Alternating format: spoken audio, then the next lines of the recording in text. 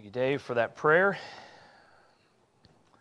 Once again, thank you for joining us for worship this evening. If you're joining us via the live stream, we welcome you as well. Please turn in your Bibles to Mark chapter 15. Mark 15. We'll be picking up, Lord willing, at verse 16 and reading through verse 32. We've finally come in our walk through the Gospel of Mark to really the pinnacle of the Gospel, and that is the crucifixion. We've seen Jesus in recent passages being placed on trial by the Sanhedrin. There he had faced their anger and jealousy. He had been charged with the charge of blasphemy, as the high priest directly asked Jesus if he was the Christ, and he boldly proclaimed that he is indeed the Messiah. And there we tried to understand how it was not truly Jesus that was on trial, but the Sanhedrin in that moment, because Jesus said that he would come as their judge. We've seen Jesus standing before the cowardly Pontius Pilate, again supposedly on trial before this Roman ruler. And in that instance, Jesus is mostly silent and responds with very few words. But we see Pilate trying to appease the people and then giving Jesus over to the crowds to be crucified. First to be scourged and then to be crucified. We've seen the mocking of the soldiers, and we'll look at that briefly again, and the suffering of our Savior. We've seen Jesus in the garden. We've seen him deserted by his closest friends, betrayed by Judas, denied by Peter, even with an oath. And now we see Jesus headed to the cross. So let us go to God's Word, but before we do, let us pray and ask His blessing upon the preaching of His Word. Lord, we look to You. We thank You for Your Word, and we pray, O God, that You would grant us grace to understand it more fully, Lord, and to take it into our hearts and understand what it means for us and what it calls us to do. Lord Jesus, we thank You that You died. And Lord, in this awful, gory account of Your crucifixion, we see the beauty of salvation shining through. So Lord, I pray that Your Word would do its work in our hearts. And Lord, we know that You are here and You have inspired Your Word. And so Lord, would You work in and through it, we pray. And Lord, may the words of my mouth and the meditation of all of our hearts be acceptable in Thy sight, O Lord, our rock and our Redeemer. Amen. Mark chapter 15, beginning with verse 16. And the soldiers led him away inside the palace, that is, the governor's headquarters, and they called together the whole battalion, and they clothed him in a purple cloak, and twisted together a crown of thorns, and they put it on him, and they began to salute him, "Hail, King of the Jews!" And they were striking his head with a reed, and spitting on him, and kneeling down in homage to him. And when they had mocked him, they stripped him of the purple cloak, and put his own clothes on him, and they led him out to crucify him. And they compelled a passerby, Simon of Cyrene, who was coming in from the country, the father of Alexander and Rufus, to carry his cross. And they brought him to the place called Golgotha, which means place of a skull. And they offered him wine mixed with myrrh, but he did not take it. And they crucified him and divided his garments among them, casting lots for them, to decide what each should take. And it was the third hour when they crucified him. And the inscription of the charge against him read, "The King of the Jews." And with him they crucified two robbers, one on his right hand, one on his right, and one on his left. And those who passed by derided him, wagging their heads and saying, "Aha! You who would destroy the temple and rebuild it in 3 days, save yourself and come down from the cross." So also the chief priests with the scribes mocked him to one another, saying, "He saved others. He cannot save himself. Let the Christ, the King of Israel, come down now from the cross, that we may see and believe."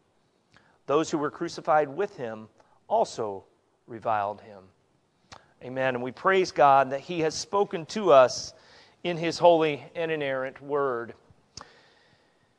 There are two ways that I want us to think about this passage, one of which I've already spoken of, and that is that this passage, and Christ's crucifixion is really the pinnacle of the gospel story. The Apostle Paul said that he decided to know nothing among his readers except Jesus Christ and Him crucified. To the Apostle Paul, the cross is the apex of the Christian story, of the gospel story. He said in 1 Corinthians 15, he said that he delivered to his readers that which was of first importance, that Christ died for our sins according to the Scriptures. And in those opening verses there of 1 Corinthians 15, he lays out in very simple sentences what the gospel is about. And he starts with that: Christ crucified, died for our sins according to the Scriptures. That was, to the Apostle Paul, the most important thing that he could stress to his readers. And we see it all throughout his epistles.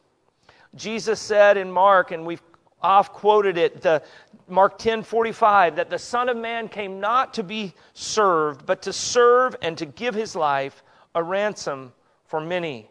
So as we look at this text, we can, in a sense, see everything that we've looked at in Mark up to this point as coming to its culmination in this text. This is what Jesus came to do. I've told you again and again, Mark is all about who is Jesus, what did He come to do, and what does it mean to follow Him. Here is Jesus accomplishing what He came to do. But I also want to see this in another way. Our catechism, the Westminster Shorter Catechism, helps us understand the two states of Christ, as it has been called, and these are His humiliation and His exaltation. Now, maybe these are new terms to you, and you think of humiliation as being something that happens when you do something foolish or embarrassing. But that's not what the Catechism is talking about. It's talking about what Christ came to do. He came, as we have read and repeated, He came to give His life.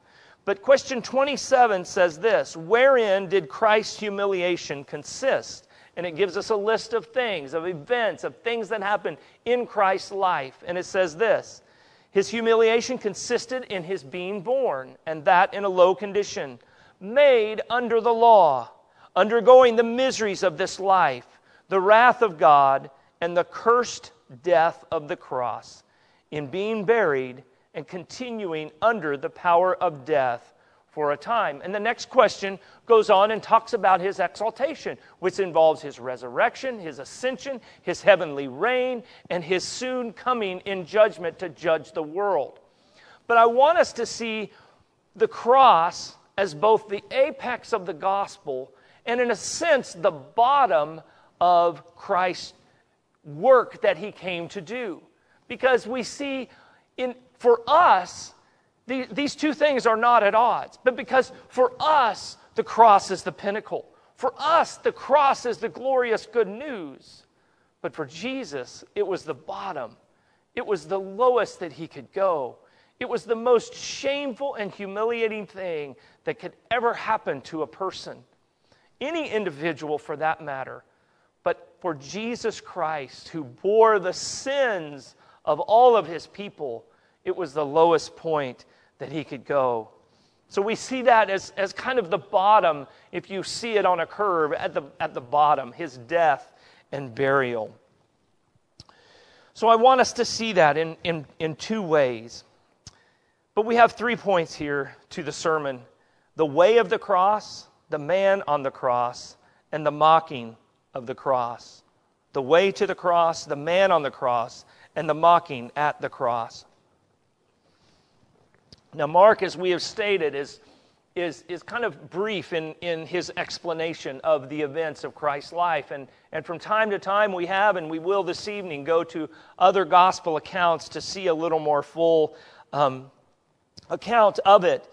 And it's interesting to me as we read the Gospel of Mark that Mark doesn't give us a lot of details about the crucifixion itself. Now, we'll see in the next passage that Christ is on the cross, and we'll think about His suffering there and His words there and what that means. And there's more to be said there. But here in our text this evening, it just says very bluntly, very briefly, that He was crucified. But His first century readers would know this ordeal all too well. Jesus would have been placed at the center of a company of 4 Roman soldiers. The beam of the cross would perhaps weigh as much as 100 pounds, and it was laid upon him. It was up to the one being crucified to carry that crossbeam to the place of their crucifixion. And remember, of course, that Christ is weak from the loss of blood and the terrible experience of scourging that he has endured. His shoulders and back, as well as his sides and much of his body, is bruised and torn and lacerated and bleeding. And this crude crosspiece is now placed upon his bruised and bleeding shoulders. And as Christ is stumbling along the route to the place of crucifixion, before him is a soldier carrying a placard with the inscription of his crime, King of the Jews. Jesus is likely falling under the weight of this because of his own weakness physically, because of the loss of blood. And so they compel this man, Simon of Cyrene, to carry the cross. And Mark simply tells us that he was a passerby, that he was there at the right time, if you will. And he was coming in from the country. Some people think that he was a proselyte Jew that had come to the Jewish faith and was there to celebrate the Passover. And it seems likely. It seems strange to us that Mark mentions the things that he does. He says that he's the father of Alexander and Rufus. We think about this and we think, well, if you have a man that's stumbling, supposed to be carrying his cross, who are you going to choose but a man that appears strong? So it's likely that he was a man in the prime of his life, and perhaps these sons of his were young at that time. And perhaps Mark mentions these sons because they were known to the first century Christian readers. Many commentators, and if you remember Pastor Greco, when he preached in Romans 16, Paul there gives greetings to Rufus, and he says that Rufus is chosen in the Lord, and also his mother, who had been like a mother to the apostle as well. And so many commentators think, and it seems very plausible, that these sons, at the time of Mark's writing, had become adults, and they were in the church. They were known. And it's interesting that this man became a believer. It's likely that he did, because it mentions, if it is the same, that the Apostle Paul mentions not just Rufus, but his mother as well as being a faithful saint of the Lord. So we see this man Simon who helps Jesus, but also along the way we see help that is refused. Verse 23 says that they offered him wine mixed with myrrh, and he did not take it. There are extra biblical writings that show that often there were respected women who would seek to relieve the suffering of those condemned to die, and they would take wine and mix this myrrh with it, and it became a painkiller, a narcotic even, some commentators call it, and it was used to alleviate the excruciating pain that they were about to face, many of them having already faced suffering already. But Jesus refused it. Here is our Lord Jesus facing the darkest hour of his life. And in that moment, he wanted nothing to dull his senses. He was there to accomplish the work that he had come to do. And he even remained clear enough to minister to the dying thief at his side. This is Jesus on the way to the cross. Secondly, let us consider the man on the cross. And again, Mark gives us few details about what has happened, and we should note that the cross itself was a subject of revulsion to Gentile and Jew alike. There are those that say that the Gentiles didn't even like to speak of it, and the Jews saw it as an accursed thing. And so Mark doesn't give us a lot of details. He simply says that Jesus was crucified. It reminds us of Philippians, which talks about the Lord's humiliation. It says he humbled himself and became obedient unto death, even the death of the cross. Again, that points to the lowest point in Christ's humiliation. It was as low as one could go in terms of shame and humiliation. It's also a gruesome place. It's an awful thing to be put upon the cross. In the verses that follow, we'll see more details about Christ upon the cross, but we need to think about what happens then as Simon carries that crosspiece to the place of the crucifixion. Christ's arms were stretched from one end of the crosspiece to the other. Nails were placed through his hands or wrists, and then the 4 soldiers that surrounded him would lift that crosspiece up and put it on the upright. And then a single nail was placed through both of his feet, and there he hung. Others have detailed the immense pain that Jesus went through as he hung upon the cross. But we have to realize that Jesus is fully human. He suffered as a man. He suffered the pain that any of us would suffer in a death like that. Perhaps it was even intensified by his own soul's awareness of what he was doing, that God was turning his face away in that moment as Christ took upon himself the burden of our sins. C.S. Lewis helps us think about that moment when he writes, he creates the universe already foreseen, or should we say seen? There are no tenses in God. He says, seeing the buzzing cloud of flies about the cross, the flayed back pressed against the uneven stake, the nails driven through the medial nerves, the repeated suffocation as the body droops, the repeated torture of the back and arms as it is time after time for breath's sake hitched up. Lewis goes on and talks about how that Christ is the creator of both the parasites that infest him as well as the men who took advantage of him. What a thought that Christ the creator created the circumstances in which he suffered for our sins.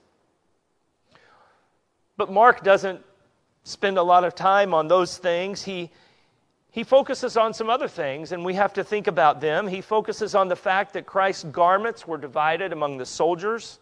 He gives us a timeline of the crucifixion. He talks about the inscription of the charges, and he talks about those who hung beside Christ upon the cross. We see in verse 24, the soldiers crucified Jesus and cast lots for his garments. And this was in fulfillment of Psalm 22, which says, they divided my garments among them, and for my clothing they cast lots. In that passage, David is lamenting those who were persecuting him. And Mark has woven Psalm 32 throughout various places in his gospel and helping us see that that is a psalm about the Messiah. And we see that David's writings are a foreshadowing of David's greater son, the Lord Jesus Christ. And while David suffered in a small way, his greater son suffered more than David or you or I or any man or woman ever has or will, as he took upon himself the sins of his people. So here are the soldiers casting lots and dividing up what is basically amounts to Christ's only possessions. And they're treating him as though he's already dead and taking what little is left of his own. He was stripped bare, physically hanging upon the cross, naked or nearly so, as the soldiers callously take away what's left of his. And then we see the charge proclaimed against him. Verse 26 tells us that the inscription of that charge, and other gospel writers tell us that it was placed upon the cross. It's likely that it was carried in front of him, first of all, and then John tells us that it was placed upon the cross. John gives us a little fuller account of this and says that the inscription read, Jesus of Nazareth, the King of the Jews. Pilate, of course, placed it there, and he wrote it in multiple languages so it could be seen and read by all. And it's interesting that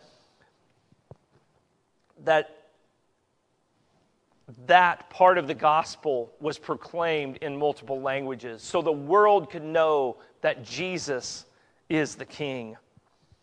The Jews, of course, complained, and John tells us about this, how that they said, no, don't say he was the king of the Jews, say he said that he was the king of the Jews. He claimed to be the king of the Jews. And Pilate, of course, said, what I have written, I have written. And what Pilate wrote proclaims the truth about Jesus, that he is the King of Kings and Lord of Lords. Finally, Mark tells us about the circumstances of Christ's death, and he tells us the robbers on each side. And it's interesting the way he phrases it, one on his right and one on his left. And that's kind of maybe a little clunky way of saying one on either side of him. But we can't help but think back about James and John. What was it that they asked Jesus? They said, Lord, we want to ask you a question. Grant what we're going to ask you. That sounds like a trick question. And Jesus, of course, says, well, what is it that you want? And they said, well, grant that we can sit one on your right hand and one on your left when you enter your glory. They wanted their shot at greatness, but here is Jesus about to enter the glory that came with the completion of his work, yet he is regarded as simply one of the common thieves of the day. Verse 28, which you probably don't have if you have an ESV Bible. It's missing in some of the original manuscripts, but it's pointing back to Isaiah. Verse 28 says, so the scripture was fulfilled that says, and he was numbered with the transgressors. And that is included in the Gospel of Luke, and it's, of course, pointing back to the prophecy of Isaiah, speaking about our Lord Jesus Christ, that he was numbered with the transgressors. He was crucified as a common thief upon the cross. Finally, we want to see the mocking at the cross. We've considered the way to the cross, the man upon the cross, and then Mark spends several verses here speaking of the mocking at the cross. And it's interesting when we think about the words that they used and these charges that were brought against Jesus and the irony behind them, and how that there is truth mixed in with the lies. There's three groups that Mark points to. He says those who passed by, they mocked Jesus in one way, the chief priests and scribes did in another, and the robbers alongside him reviled him as well. We see that the passers-by said, you who would destroy the temple and rebuild it in 3 days, save yourself and come down from the cross. Remember, that was one of the charges that was brought against Jesus in his trial before the Sanhedrin. And they said, he said this. They, of course, misquoted him. Jesus was speaking about his own death and his resurrection, and he was trying to teach his disciples about that. But even in that, they couldn't get two witnesses to agree. Even in that, their story failed. It wouldn't hold up in that court. The chief priests, they had their own way of mocking him, but they were too proud or too self-conscious to make it public, and they kept it among themselves. And they said, he saved others, he cannot save. Let the Christ, the King of Israel, come down now from the cross, that we may see and believe. Do you hear the scorn in that? Do you hear the sarcasm, the condescension of these who think we finally got him? He wants us to believe his story. He needs to prove that he is really who he says that he is. We see the robbers reviling him as well. We think of our Lord Jesus, and the Old Testament points to this, and we see him fulfilling the roles of prophet, priest, and king, and really he is mocked in all three of those roles. As a prophet, they shame him and they mock him about destroying the temple and rebuilding it in 3 days. As a priest, they say he saved others. Himself he cannot save. And as a king, they say, let him show his power and come down now from the cross. But the beautiful irony in this is that the temple of his body was destroyed and then raised again so that he might build his church. He refused to save himself from the agony of the cross, choosing rather to drink the whole cup of the wrath of God so that he might save you and me. He chose the route of weakness in the eyes of the world and now is crowned king. And one day every knee will bow and every tongue confess that Jesus Christ is Lord. Jesus was charged by the Jews with blasphemy for saying that he was the Messiah. He was directly questioned, as we said, by the high priest, saying, "Are you the Christ, the Son of the Blessed One?" And Jesus said plainly, "I am." Jesus was not guilty, of course, of blasphemy because he was who he claimed to be. He is the Christ. He is the Messiah. He is God. Yet it is us that can and should be charged with blasphemy. We set ourselves up as gods. We want to answer only to ourselves. We want to make ourselves and our desires the center of the universe. Jesus was convicted of treason at the hands of the Romans. Under Roman law, this, of course, was punishable by death. They asked him about his claim to be king. They wanted no other king but Caesar. Yet again, he was innocent of this crime. He was not seeking to set up an earthly kingdom, but a spiritual one. He was not seeking to overthrow the Roman government, but to come and bring the good news of his kingdom in the hearts of his followers. But Pilate and Herod could not understand that. They just wanted rid of him. They wanted rid of the hassle that he brought. And once again, it's you and me that's guilty of treason. Mankind, apart from God, raise their fists at God and say, "I am king. I will have no other rule over me. My will be done." And outside of Christ, we are all guilty of blasphemy and treason. But he was condemned of these things so that we might be pardoned. He was punished so that we could go free. Everything about this account points to the fact that Christ is innocent of these charges. Yet, he proceeds forward to take the punishment that was due to us. It is Jesus who has died. He died for you. He died for sinners. And that's the heart of the gospel message. And that's why this is the pinnacle of the gospel story, that Christ died for you. Christ died for sinners. And if you're here this evening and you don't know Christ as your Savior, I invite you to come to this Savior who died for sinners, who gave his life, who stood condemned so that you might go free, so that your guilty record could be washed clean and you could receive, instead of God's judgment, you could receive the righteousness of Christ imputed to you and the gift of eternal life. This is the heart of the gospel. In my place, condemned he stood, sealed my pardon with his blood. Hallelujah, what a Savior. Amen. Let's pray.